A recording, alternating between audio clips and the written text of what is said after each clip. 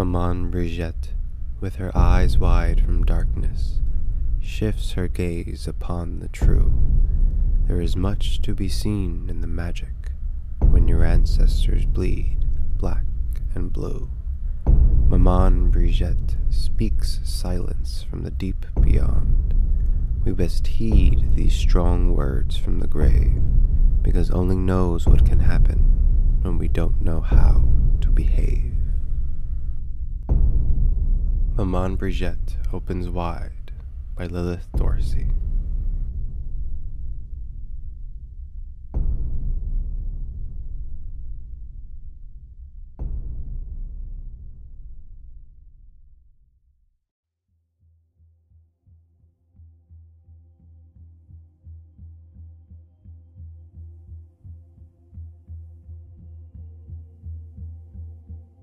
Hello, everyone. Welcome to the Feast of Torches. I'm your host, Azazel, and we are joined here today with our wonderful guest, Lilith. Would you like to introduce yourself so they can get to know who you are a bit? Oh, sure. Thank you so much for having me on the show, first of all. This is an honor, and I'm sure it's going to be a joy talking to you today. But I am a voodoo priestess and an author and an anthropologist and a dancer and a filmmaker. I do lots of different things, but they all sort of revolve and go in and out of voodoo. So that's what we're going to be talking about today. Oh, well, that's definitely a lot of different jobs and hobbies to keep up with. Oh yeah, definitely. And then I had, mundane jobs as well because all of those jobs don't necessarily pay everything. Well, I mean, you got to do something to pay the bills, right? Sure, definitely. So how long have you been involved in voodoo? Was it something that you grew up with, or did you seek it out independently? My family taught me a lot of things that I think now I know was hoodoo or folk magic, just practical things about this is how you stir things when you're in the kitchen, and this is what you do on New Year's Eve, and this is what you do on these other days. But I never thought of it as being magical. But I did always, knew that I had some sort of connection, and I could tell that if I did what I thought was spells when I was 5 or 6 or 7, lots of times things actually happened. So that piqued my curiosity. But I didn't join formalized voodoo study until probably I was grown. I was at least 20. My oldest daughter was already born, and that's when I met my first voodoo priestess Miriam from the Voodoo Spiritual Temple here in New Orleans. Oh, cool. So you're saying your family was like loosely involved more in like hoodoo, not necessarily voodoo in particular?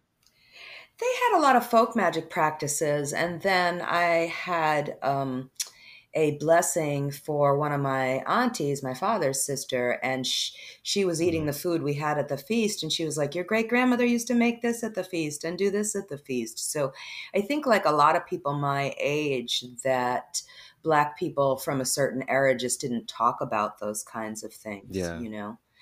and well, people of all races really, didn't talk about it as openly as they do today. That's definitely something I've seen change in the past 10 years or so. Yeah, definitely. I mean, I've spoken a little bit about this on a previous episode, but my grandmother, who's not really my grandmother, she's practiced a lot of like, it's not Santeria, but it's very similar to that. Hmm.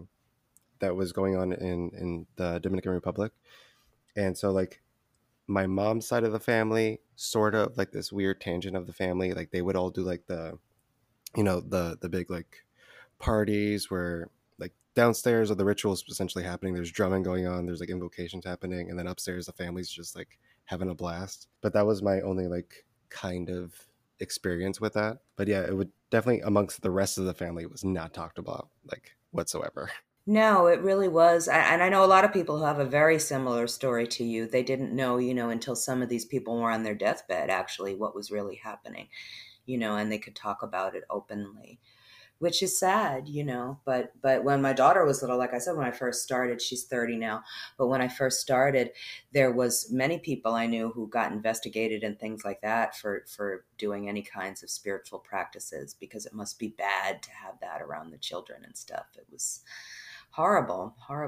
Yeah, I definitely remember even on like TV, they would be having either little documentaries or episodes on like Law and Order SVU, or somebody would essentially be doing like voodoo somewhere, and they would be getting persecuted still to this day for doing it because it was out of the norm of the typical everyday um, like Christianity. Right. So you practice specifically like New Orleans voodoo, because I think there's a difference between New Orleans voodoo and Haitian voodoo, correct? Yes, yes. I started out in New Orleans voodoo and I still practice New Orleans voodoo. I have my own New Orleans voodoo style house and we have feasts and initiations and rituals, and I have lots of godchildren in the tradition who study with me. So that's nice. But over the years, I also had beginning initiations in Haitian Vodou from a Gros Mambo named Bonnie Devlin, who a lot of people know because she was a master drummer. She used to drum with Olatunji. She was also a Harvard trained minister, and that's how I met her. She was Oh, teaching cool. at a UU church. It was great. We used to have Sunday service, and she would take out the drums, and I would dance. And Sunday, that was nothing like the Sunday service that the I Unitarians were used to, but it was a lot of fun. bet. It was a That lot sounds of fun. awesome. That was beautiful It too. was great. She recently passed just before COVID, but she was a wonderful woman. She did a lot of work with, physically and mentally disabled children using the drum and music as a therapy, some of these sacred Haitian Hmm. rhythms and stuff to heal, and she was fantastic. That's beautiful. Yeah, and then I also went on and I had beginning initiations as well in La Regla Lukumi, which most people call Santeria. So, my Okay. Aliques and my warriors and all those good things like that. So, again, it wasn't really that I was like, oh, let's go initiate in a lot of different traditions. It was really just, Hmm. as I said, there were situations in my life where I had issues and I was friends with these people who practice these traditions. And, I would go for a reading and they'd say, oh, you need to do this to get justice, or you need to do this in order to get your life back on track. And that's just sort of how it happened. Now, do you feel that there's a big difference between voodoo and lukumi or santeria?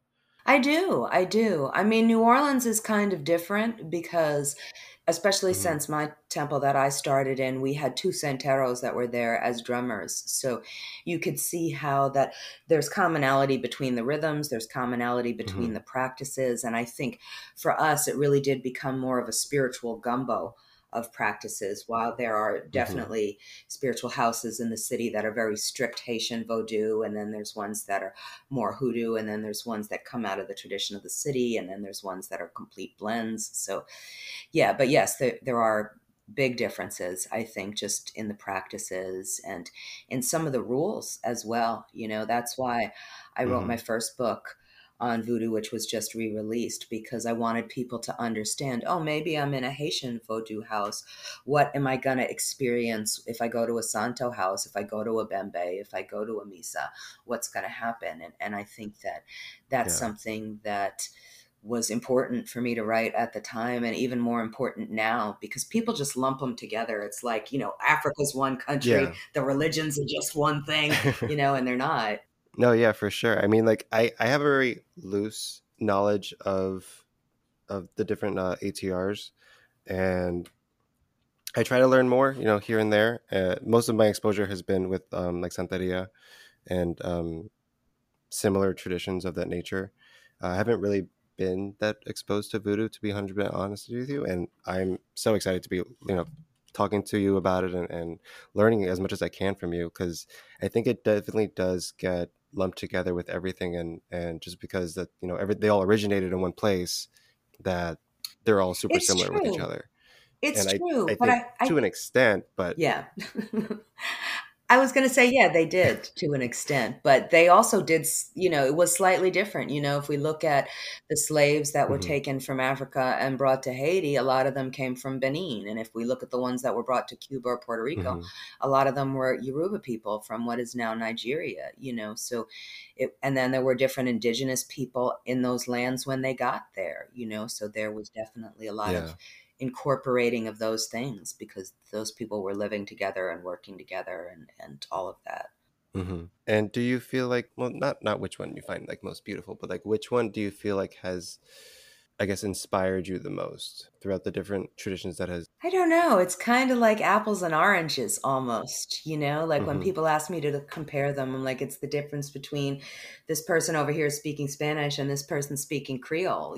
There's they're both Yeah. wonderful languages. I don't necessarily, for me, they have different functionalities almost for me, Yeah. because my exposure with Santo was very solution oriented. I would go and get Hmm. readings, or go and be trying to seek solutions to situations that I had. And whereas my exposure to New Orleans voodoo was just sort of more of a family type thing, just because of the relationships that I have, having a godmother here in New Orleans. I moved here to be closer to her. And Hmm. actually, I have one of my godchildren here visiting me now from over 1,000 miles away, and three more coming this week. Oh, So wow.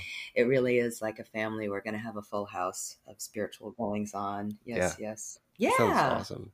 And do they all, so they're coming from the one that you started, right? Yes, The house yes. that you started? I moved at the beginning of the pandemic from Brooklyn. I'm a Brooklyn born and raised. Mm. So I moved. Oh, wow. My mom's Oh, in Brooklyn. yay. So yeah, we used to be in Brooklyn. So they're all coming from the, extended New York area down to New Orleans. Hmm. That's pretty nice. I guess not the voodoo scene, so to speak, is that big in New York? It's getting bigger. I mean, there are a lot of Haitian houses that are definitely Hmm. doing more. And like I said before, things are becoming more open. I didn't put this on my list of things I do. I used to be a community reporter for a Haitian newspaper. I'm not Haitian. I told them that when I first started. I'm like, I'm not Haitian and I don't really speak Creole. And they're like, that's fine.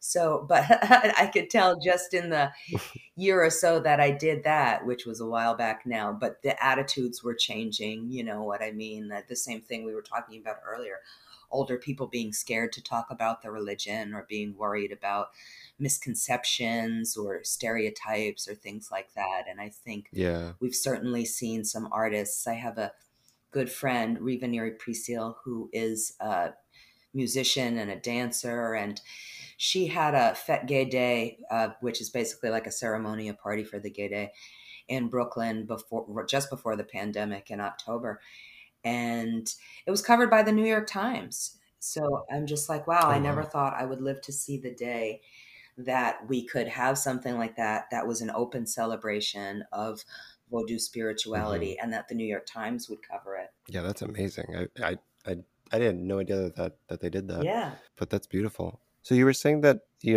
have there's different houses in traditions, and there's different in lineages and in, I guess initiations through those. Are they very like close with interacting with each other? Because I know like I mean my most of my experience comes from Wicca or traditional Wicca, and so you obviously have different covens and the different main traditions within British traditional Wicca. And I wonder, is that like a similarity between that? I don't know if you know I too much about do. Wicca I per se. do. I'm friends with Janet Farrer, and some of the other BTW people. Hmm.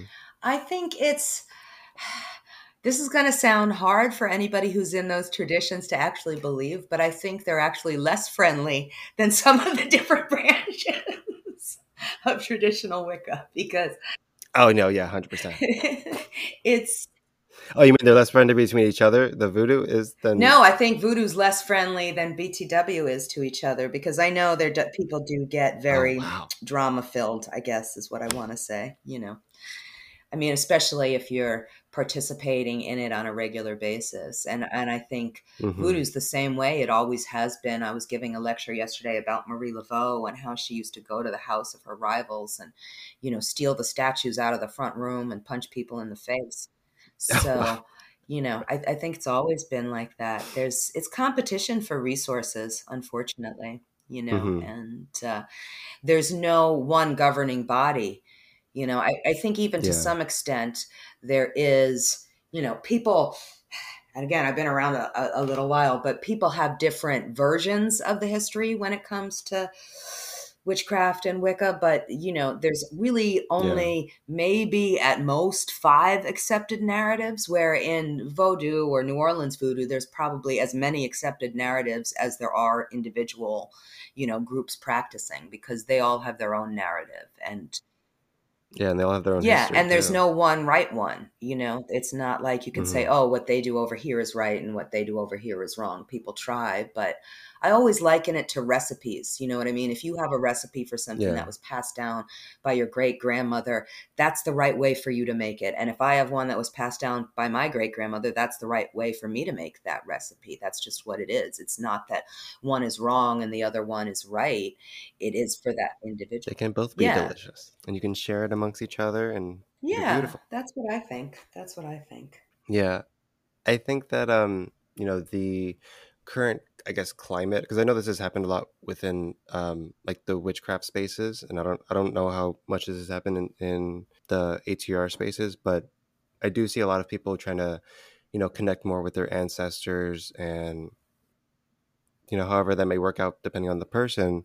But do you feel like within the past maybe 5-10 years that a lot of people have been, I guess, leaving Christianity a bit and getting more in touch with a lot of the ATRs? Oh, definitely. Definitely. I mean, I even have godchildrens that consider themselves Christians and also practice voodoo. Marie Laveau was a Hmm. devout Catholic. So I think there's a way in which both can coexist. A lot of people in Haiti are Hmm. also Catholic. I just lost a dear friend who was, he studied in seminary for years, but he was also a voodoo priest. So I think there's Oh, wow. ways that devotion can, coexist, which is hard for people to Yeah. fathom. But again, I think it's more like Hmm. you have different things for different things. On Saturday night, you would go out and you'd have ritual and you'd drum and dance. And then on Sunday morning, you'd go to church. So I don't think they're against each other necessarily. And I think Yeah. that, again, I was given a workshop yesterday and I was talking about how the Pope went to visit the shrine of Caridad del Cobre in Cuba when, not this current Pope, the one before, when they were there a few years Hmm. ago. And a lot of people were saying they were trying to steal Santeria's, like magical powers and stuff. And then some people really thought that the Pope was just trying to be more accepting of other traditions. So we may never know, Yeah. but I think it's possible. And it's certainly happening way more now than it did, you're right, 10 years ago. Yeah, I know. 'Cause I know we have, like, I guess in our spaces, there is a lot of issues with like misinformation getting out and people like claiming lineages that don't have lineages. How often does that happen in voodoo, Oh, all the time. where people pretend to be initiated? Yeah, I can imagine. All the time, because we don't have a clearinghouse. They have more of a Yeah. clearinghouse in Brazil, in Candomblé. They actually have, organizations that keep records and things like that. But here, especially here in the US, it's really just, you have to take somebody on their word, or you have to find somebody who knows something about that organization and what they've done. And there's a lot Hmm. of bad apples and people who take advantage of people.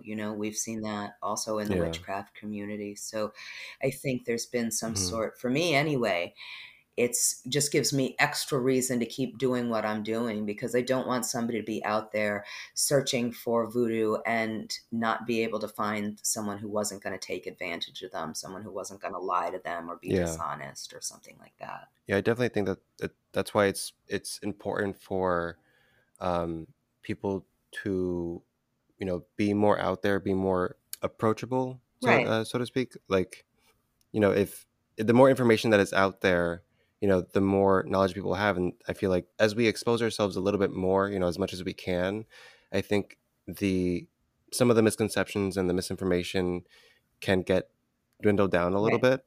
I think it's good that a lot more people are being vocal about their traditions and not just leaving everybody to, the books that you find at Barnes and Noble. No, and I think those have changed too in the past, 15, 20 years. There were always Hmm. people that were, good authors and respected authors, and then there were people that were kind of crap. But I think the crap is Yeah. definitely more now than it was, just by sheer volume, Oh, yeah.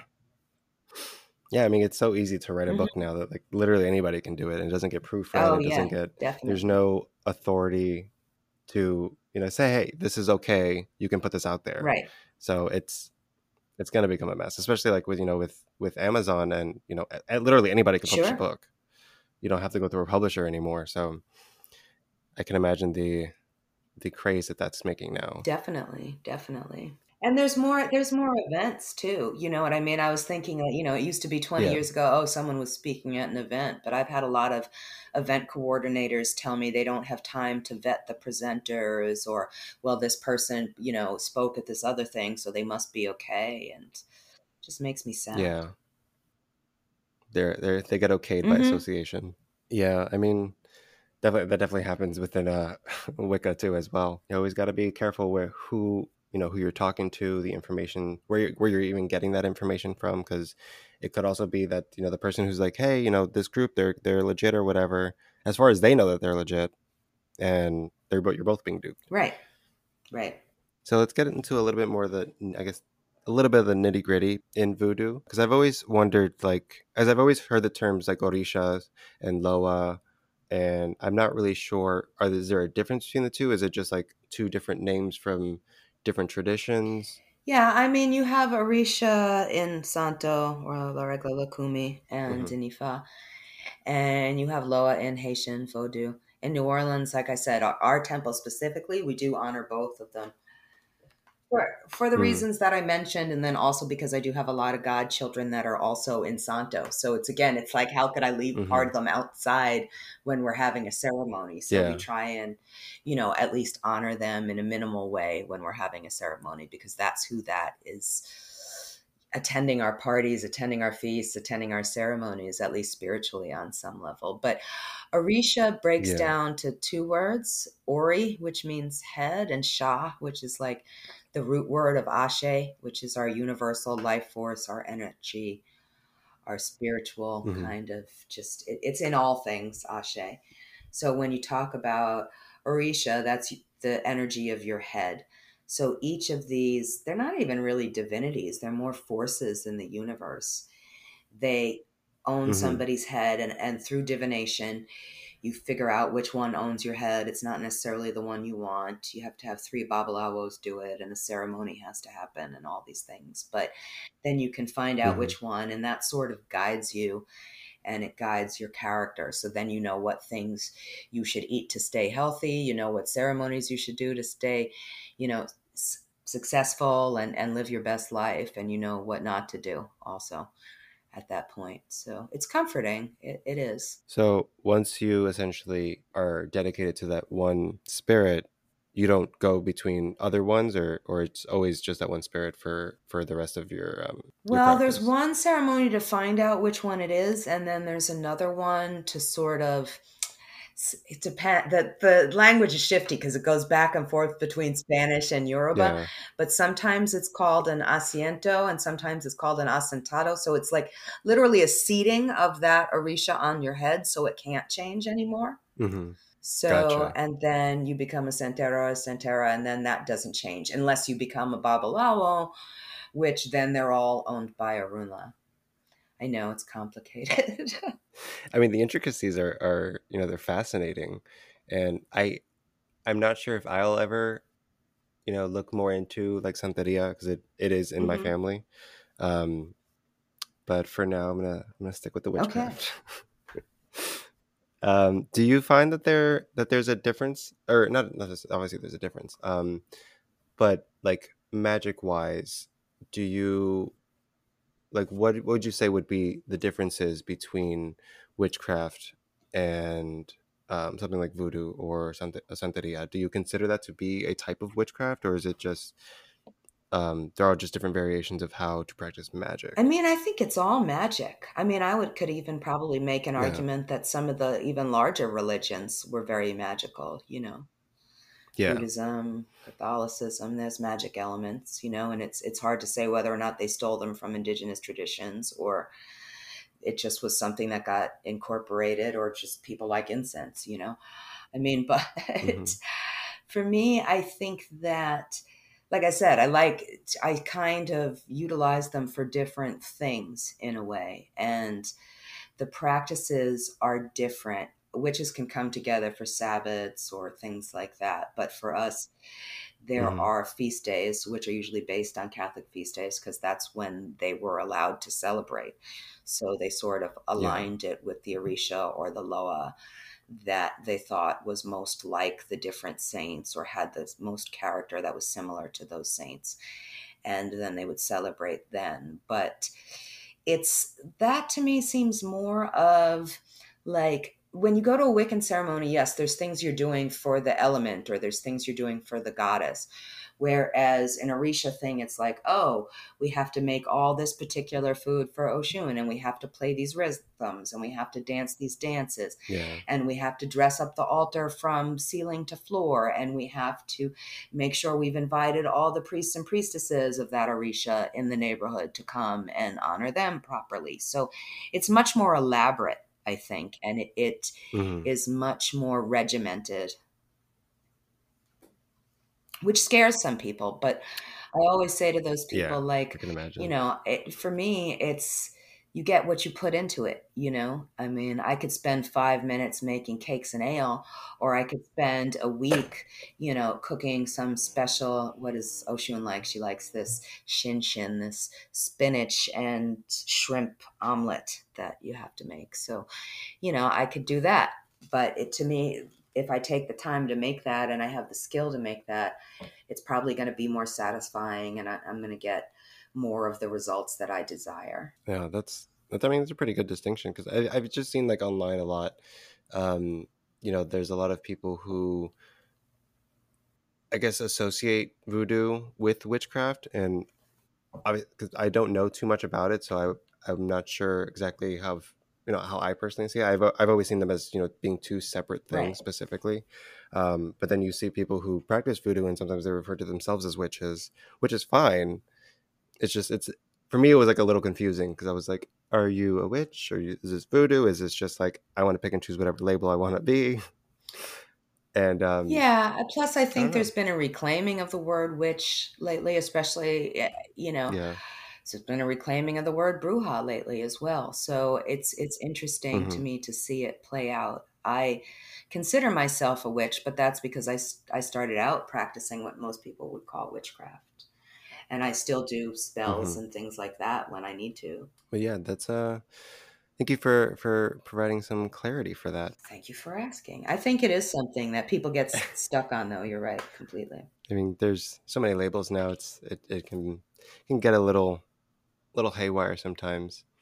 But I think going back to the other question, when because like I've spoken about this before with one of my other friends. He just got into Santeria, and me personally, yes, I have family that has practiced Santeria, but I didn't really grow up with it specifically. And I grew up here in America. My mom's from New York as well, and I was mostly surrounded by Catholicism, and I don't really even know Spanish, and so like I feel like I can't really.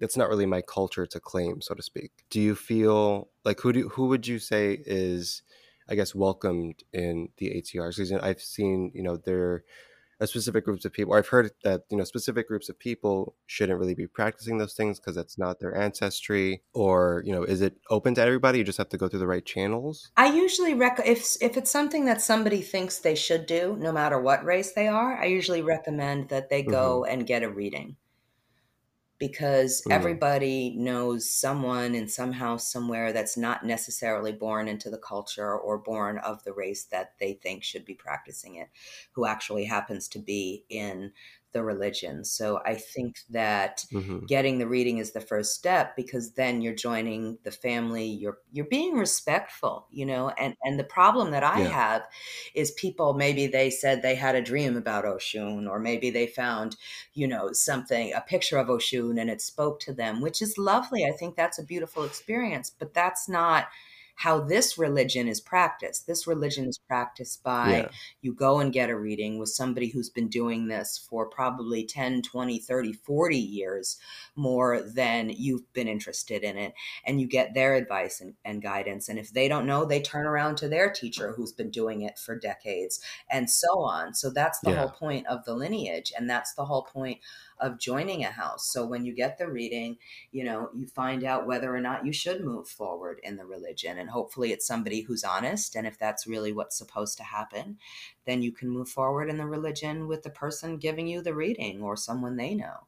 It's not about doing it in a vacuum, and I think that's one of the main Mm-hmm. differences between the ATRs and witchcraft, because you can be a solitary witch, and Yeah. that's okay. And this really isn't a solitary practice, even if, like I said, my godkids are now 1,000 miles away, but they're still not solitaries. We still interact with each other and we come together, even if we had to do it through a Zoom meeting, you know. Yeah, there's a Yeah, mentorship that you get where you don't get by being just picking up a book and doing of it yourself. course. And that is so valuable, because everybody's Yeah. going to need something different. We're not all the same. I have one god kid. Actually, I have two god kids that are nurses. Another one wants to be a lawyer. Another one is, has her own thing on the Home Shopping Network. Like, everybody's different. They're going to need different kinds of advice and instruction. So this way, and we're a family that we can all help each other. Yeah, I mean I think that's pretty that's essentially what I've been saying to most people who, I've gotten like some questions here and there through the podcast, oh, I had a dream about this deity or whatever it may be. And I'm just like, if you really do, feel committed to working with these gods or these spirits, go to their origins, find somebody who does this and, either get guidance from them or, learn a little bit more about that culture before you just start doing it all on your own and then be wondering every 5 seconds if you've offended the spirit. Right, because if you're working with somebody, you'll know whether or not you've offended the spirit, and they'll tell you. Yeah. They will definitely tell you. And it could just mean, I mean, I remember doing a reading for a woman who was not in the tradition, who felt a very strong connection to Yemaya, who's the Orisha of the ocean and motherhood and very nurturing. And it was really Hmm. because she had been working with a lot of small children and was trying to get a job doing that even more than she already was. And I think, well, that's why you were Hmm. connecting to this energy, this nurturing divine energy. It wasn't you're supposed to rush out and initiate. It's just you're supposed to know that you're on the right track. You're doing the right thing. You're feeling the right energy. Yeah, I think a lot of people, I guess, take that mistakenly. Like, yes, like at least when certain of my students, we would either be doing something and they're like, oh, I felt either Odin or whatever god that they were working with, and it'd be like, yes, there are some gods that they may become your patrons, or you may become like a devout priest to these deities, and then there are some gods that are just around you for the Right. time being. You work with them, you learn what you can from them, and then you move on and you go your separate ways. I wasn't aware that that was something that was, I guess, globally accepted within like all traditions. I thought it was more, at least from my understanding of it, I thought that I had this opinion that voodoo, or the spirits that are worked within voodoo and Santeria, that they're a little bit more closed off from everybody else. Like, you have to be initiated to work with them. Well, see, that's where I draw the line. I mean, yes, technically you need to have the beginning. It's not even really initiation, it's more like a baptism. But after that, then it's said that you're Yeah. seen by the Orisha or the Loa after you've done this ceremony. And but that Hmm. doesn't mean you still couldn't pick up on it, the same way that, like, if you walk by a big party, even if you're not invited, you're still going to hear something. So I think that's Hmm. kind of what's happening there, as opposed to, and it's a continuous tradition. This is the other thing that I think people forget. If we're Yeah. talking about Odin, or if we're talking about, Lilith or Hecate or whatever, there is not a continuous tradition. Yes, these are ancient deities, but there's not been a continuous tradition. If we look at the Orisha Shango, there's records that he was around in 2400 BCE. So it's been around for thousands of years, and people have never really stopped worshiping this way. So that's very different than Yeah. something that was put down for 1,000 years and just picked up in the past couple of hundred. Yeah, and that's trying to be recreated, whereas it's it's a nonstop Right. living practice. Like, even it may have shifted forms, depending on the culture, depending on the time frame, the area, but it's still that. I think that's what kind of like generates the living tradition Right. part of it, the change. What would be like what some of the main misconceptions about voodoo that you hear a lot about today? Because I know that before it used to be like, oh, that's just like Satan worship, and I mean they used to say that about us too. But I guess in the communities that's built up now, where there is more information out there, what would you say are some of the misconceptions that you hear about that you feel are incorrect? I mean, Or I think people still talk about things like zombies and voodoo dolls, which Yeah. I mean, yes, and I've written about this extensively because people always ask. There was a formula for making a zombie. It was a social control, really, for some of the rural Haitians who couldn't Yeah. necessarily go to the police or whatever. It was a combination of herbs and a local fish related to the puffer fish, and it would make you have paralysis. And then you couldn't really remember what your name is, and then they would use you as a field hand on the other side of the island. You were talking about DR. So that was what the, the legend was, that they Hmm. would transport them to either DR or to the other side of the Haitian portion of the island and make them work in the fields. And that's what you would do if somebody was a bad person, but somehow it turned into this other thing. Hmm. And dolls, I mean, we were talking about British traditional witchcraft. I mean, dolls are puppets. That's pretty much the first time you see them. In Africa, the only reason they have dolls Hmm. is there's dolls in Nigeria because they have a lot of twins. They have the highest incidence of twinning in the world. So if a twin dies, Oh, really? the other twin will make a doll of that twin, and then that twin is at family functions and spends the life with the Hmm. twin that's still alive. Well, that's fascinating. I had no idea that. Yeah, I mean, it would not that it would make sense, but I had a feeling that there was more of an origin between like the poppets and the voodoo dolls than it being an actual voodoo practice. Yeah, I mean, you can go. I was in the French Quarter last night. You can go into any store and there's a ton of voodoo dolls you can buy in there, but that's again a brand new invention, past maybe 100 years at Yeah. the very most. Yes, yes, yes. So those are the two big ones. But then there's also that it's a negative magic. It's, dark magics. Like you said, the Hmm. thing about Satan or all these things. And I think that comes from the fact that it was magic that was done by people that were enslaved for hundreds of years. So if you're Yeah. enslaved and getting beaten and raped and your kids are taken away from you and your parents are getting whipped, like, of course you're going to have magic that's very strong and probably not that nice, because what's happening to you is not nice at all. Yeah. And then it gets connected to the term black magic, with the term itself is it denotes a sort of imagery that this is bad, this Sure. is evil, when it's just a color association. So yeah, that's always been around, and I think that's still around to this day. People try to like you know say that, oh, like voodoo and santeria, that's black magic, and then but like Wicca or something along the lines of Wicca, uh, or like Hellenism, that's all like white Sure. magic. Like th- they both are can be as aggressive or as healing and as beautiful as each other. So I've never really understood that differentiation. Is it just because like most Wiccans are white that they get white magic?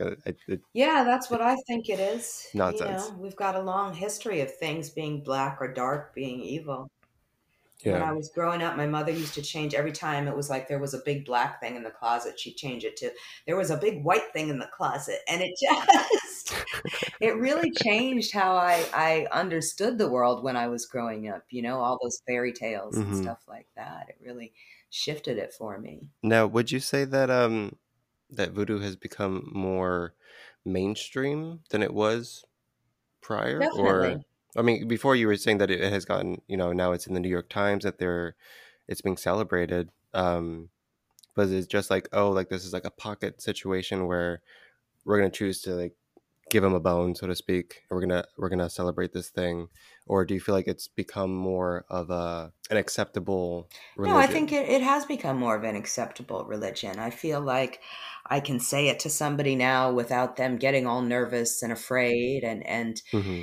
I'm so happy I live down here in New Orleans, because I always said I wanted to go to the emergency room and tell somebody my religion was voodoo, and they didn't say anything. So that finally happened after I moved here. I'm okay. I got bit by an ant, but I told them that I was voodoo and they just wrote it down in a little box and went on. But that's something that I think that, voodoo's always the joke. People make jokes about the dolls and people make jokes about, Yeah. pins and all of zombies and all of this stuff and the sexualization of it. And it just gets so demonized. And I sort Mm-hmm. of spent my whole life trying to change that. And it took until now that Yeah. it's not automatically something that people think all those terrible things about. So that has Mm-hmm. really changed. And we definitely do see a positive side as well, you know. Yeah. Yeah. There's for sure some hope for the future in the broadening of people's minds and the openness to people just accepting the different and variety of magical traditions or religions that are out there, and it not being so homogenous, I guess would be Right. the good word. I think that is a good word. Now, what would your book that you just re-released, did you feel like there was anything you needed to add compared to when it came out in Oh yeah, 2005? definitely. I thought it was going to be easy. I thought I was just, I had a publisher willing to reprint it, and I thought I was just going to bim bam. I set my second deadline for over the holiday season, which is the dumbest thing I've ever done, twice in a row, and I'm never going to do that again, hopefully. Was it with the same book the last time it came out? My Water Magic book came out. Oh, Yes, the Water yes. Magic And book. then this book, also my deadline for that was over the holidays this past year. So I had two Christmases where I was just locked away writing and very sad and angry. But Oh. so no, there was a lot. I realized when I opened it up again, there was so much that had changed. There was so much more. You're talking about the openness of the tradition, and I really wanted to include all the wonderful people I've been working with in the past 15 Mm-hmm. plus years, not just spiritually, but people like Rivaneri Prisa, who I mentioned. My friend Regine Romain did an amazing documentary called From Brooklyn to Benin that they just wrote up in BBC, I think, this week. So stuff like that I just Oh, cool. I'll have to check find that out. fascinating. I just find so fascinating because again, these are, black women like me from Brooklyn talking about these things Mm-hmm. that we've been talking about them for a long time, but nobody really wanted to listen until now. So Yeah. that I had to update it with all of that and all the wonderful things there. And then I did add a whole separate chapter for protests and protection, out there on the front lines. I added a Mm-hmm. sort of spell and honoring chapter that deals with George Floyd and Breonna Taylor and keeping yourself safe on the front lines of the Black Lives Matter movement, which I thought was very important to add to it. Yeah, that's Hmm. beautiful. I definitely can't wait to read that part. Yeah, yeah. Do you feel like, since it did come out in 2005, which doesn't seem like that long ago, um, but do you feel like you had to make it more tame for it to be able to sell? Or like, do you feel like you, like in the environment now, that you were able to write or flesh out more ideas than you would had it been 2000 or when the book originally came out in I 2005? definitely think it was more restricted originally. It was, people had pushed me to write it. It was my first book. I was going to answer every dumb Hmm. question I'd ever been asked so that when people asked me dumb questions again, I could just go, read the book and not have to answer them over and over again. We don't have zombies. Stop But asking me. that didn't happen. I realized, whatever, I did still have to answer them. And unfortunately, it went out of print almost Hmm. immediately. And I had a traditional publisher, and they asked even dumber questions than the ones I thought I was trying to answer. So that was very hard. Yikes. And Yeah. I think I have more freedom now because, I have had four more books since then, and I've been with lots of different publishers. And I think that now I don't hold back at all about anything. I had a good friend of mine who's a Hmm. witchcraft author, and he's written, I don't know, probably about 14, 15 books. And he said to me, once you sign the contract, you can write whatever you want. And that was like very freeing. I mean, technically, they can still cancel Yeah. you if you don't write what you said the book was going to be about. But just the fact that he'd written 14 books and this was his attitude just made me feel so much better. It was like, hey, I can put whatever I want to put in here. I can talk about Babalu Ia and Ricky Hmm. Ricardo. I can talk about, all these things that I would have thought was too weird or strange to go in a book. And now that I'm grown, I just don't, whatever. IDGAF anymore. That's it. I don't care. I don't care. Now, this new book was published by uh, Yes, Warlock Warlock Press. Press. Hmm. Did were your other books also published through them as well, or this was No, the first they one through them? just had a deal with me for doing the reprint. Technically, I'm still under contract to Mm, Llewellyn. And my other mm-hmm, best-selling book last year, Orisha's Goddesses and Voodoo Queens, was published by Weiser, which I mm-hmm. mean, there was issues, and I'm happy that each one ended up going where it did, but I did have author friends of mine calling me and going, "Oh my God, you jumped the shark. You actually have like four different publishers." So,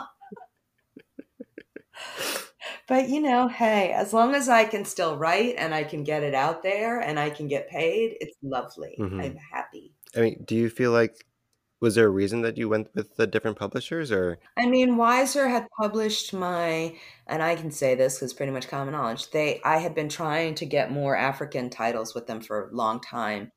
yeah? And the Love Magic book that I wrote for them, that was their idea, and it didn't really do very well. And then the Orisha's book that I did do really, really well, and I was happy about that. But then Llewellyn had approached me specifically to write the Water Magic book as part of a series because I knew Mm-hmm. the editor, Heather Green, and she really wanted to work with me. So that just seemed like, oh, wait a minute, you already have a project. You have one that I'm really intrigued about and excited by. And I've always kind of wanted to work with them anyway. So it just sort of worked out. That's awesome. I mean, I definitely think that there should be more of POC voices being published, because I've more seen people who are not publishing things on specific traditions that they're not necessarily either a part of, like they're just talking about it like vaguely, and then that's the information that gets put out there. So I think it's awesome to see more POC voices being written and being represented by different sorts of publications.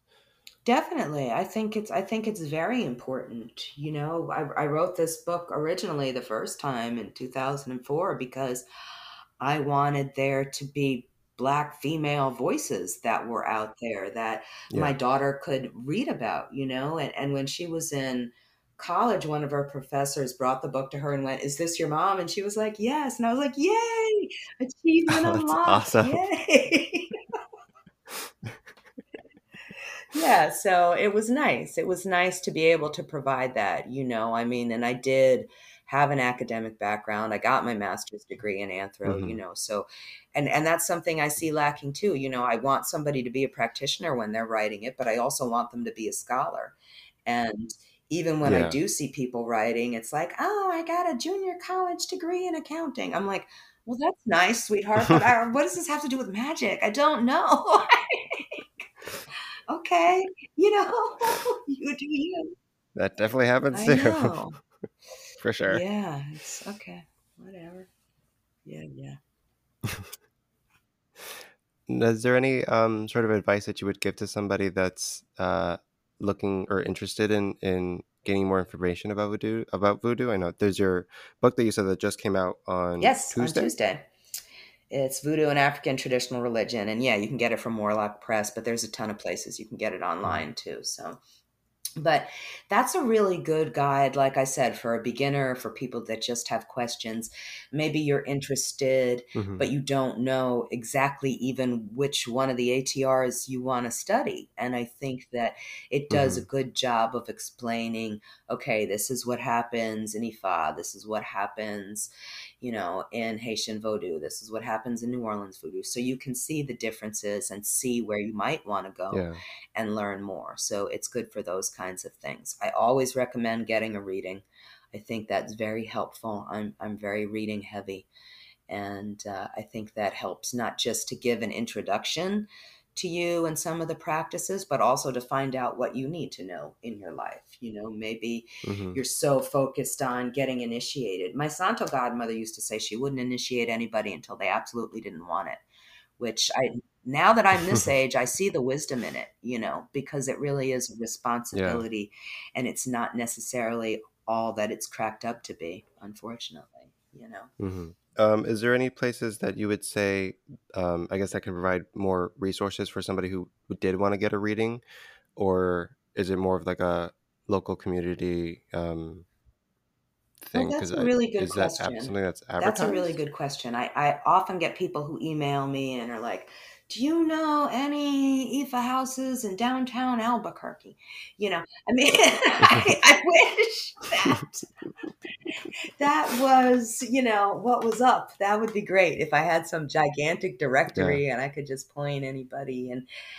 And other than telling people they could call me and get a reading, I don't have a gigantic Hmm. directory. But you're right, a lot of times it is a community thing, because if you do join a spiritual house, either an Ile or a Home for, depending on what tradition you're in, you will probably have to go there Hmm. for feast days and initiations and a couple of Yeah. times a year. So it's nice that if it's, maybe an hour away or maybe 2 hours away. And I can tell you right now, most of the large cities anywhere in the entire world probably have a botanica in them. It's pretty much spread out. Yeah. I did an interview with somebody from Mexico City. They've got a ton of them there.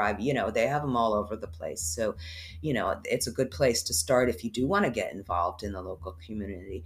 Even if you just want to find out about it, go into one, buy a candle, see what's Yeah. going on in there, just make yourself known. Speaking of, and I don't know if you would have any sort of information on this, but I've always felt it's been a little weird, because most of my magical practice has been centered around like Wicca and witchcraft. And whenever I've gone into a botanica, or the variety of stores that are like that, I can always feel like there's like a presence like watching me the entire time. I mean, I Yeah. don't know if you've No, ever I felt that have. in It's specific intense. botanicas. It's intense. And I remember going once and I felt that, and then I was asking for something that somebody had Hmm. told me I needed to pick up, and they started like laughing at me, and the statue started like falling off the shelves and hitting them over the head. I was like, that's hilarious. All right, enough of this. But I think that it does have heavy energy. Sometimes it's the energy of Yeah. whoever's running it, sometimes it's the energy of whatever ceremonies went on there. But you said you have a connection to it from your family line, so that can feel heavy as well. Hmm. That can be a pull. Yeah, I just always thought it was interesting because like every other one that I've been to, I've kind of felt that way. And but there was one where, because I used to live down in Miami, and my high priestess, she knew the owner of the local botanica that was right around the street from her house, and that's the only one that I've ever been to. Even though like the owner didn't know me or know any of my coven brothers or sisters whenever we would go there, but none of us ever felt that in that Oh, specific nice. one. And I've always thought that was super interesting. Yeah. I mean, I think a lot of them It's like, okay, are you're cool. not fantastic. Let's just put it that way. You're not supposed to Yeah. say anything not Yeah. nice in the religion. So I'm just going to Mhm. say some of them are not fantastic. Yeah. Yeah. I mean, again, a lot of it. What does my priestess down here say? She would tell me about some of the people who'd set up shop in New Orleans. She'd be like, "These people are crazy. They can't make a living any other way." Very fair. It's true, That's though. true. It's very true, unfortunately. Yeah. Yeah. I mean, that's everywhere. There's always going to be somebody trying to pander or sell some sort of snake oil. Oh, Sadly. definitely, definitely. Because as you know, there's the real thing, and sometimes the real thing can be so elusive, especially when you're starting out, that figuring out Hmm. what's real and what isn't is hard. Fortunately, it's easier now Yeah. because, as much as there's ridiculous demented, fights and gatekeeping on the internet, I think that there are some people that really were toxic that have been, exposed under the circumstances, and Yeah. that's nice. Yeah. For sure. Alrighty, Lilith. Well, thank you so much for joining us today on my revival of my podcast, because it's been months since I've put out an episode. And sorry about that, guys. Pandemic has made me a little lazy. Thank you again for coming on. It's been a beautiful talk, and I can't wait to check out your new book and see all the fun things that you've added in Yeah, there. thank you so much. It was a joy. People can get a hold of me on my website, lilithdorsey.com. And this was great. Thank you. Thank you.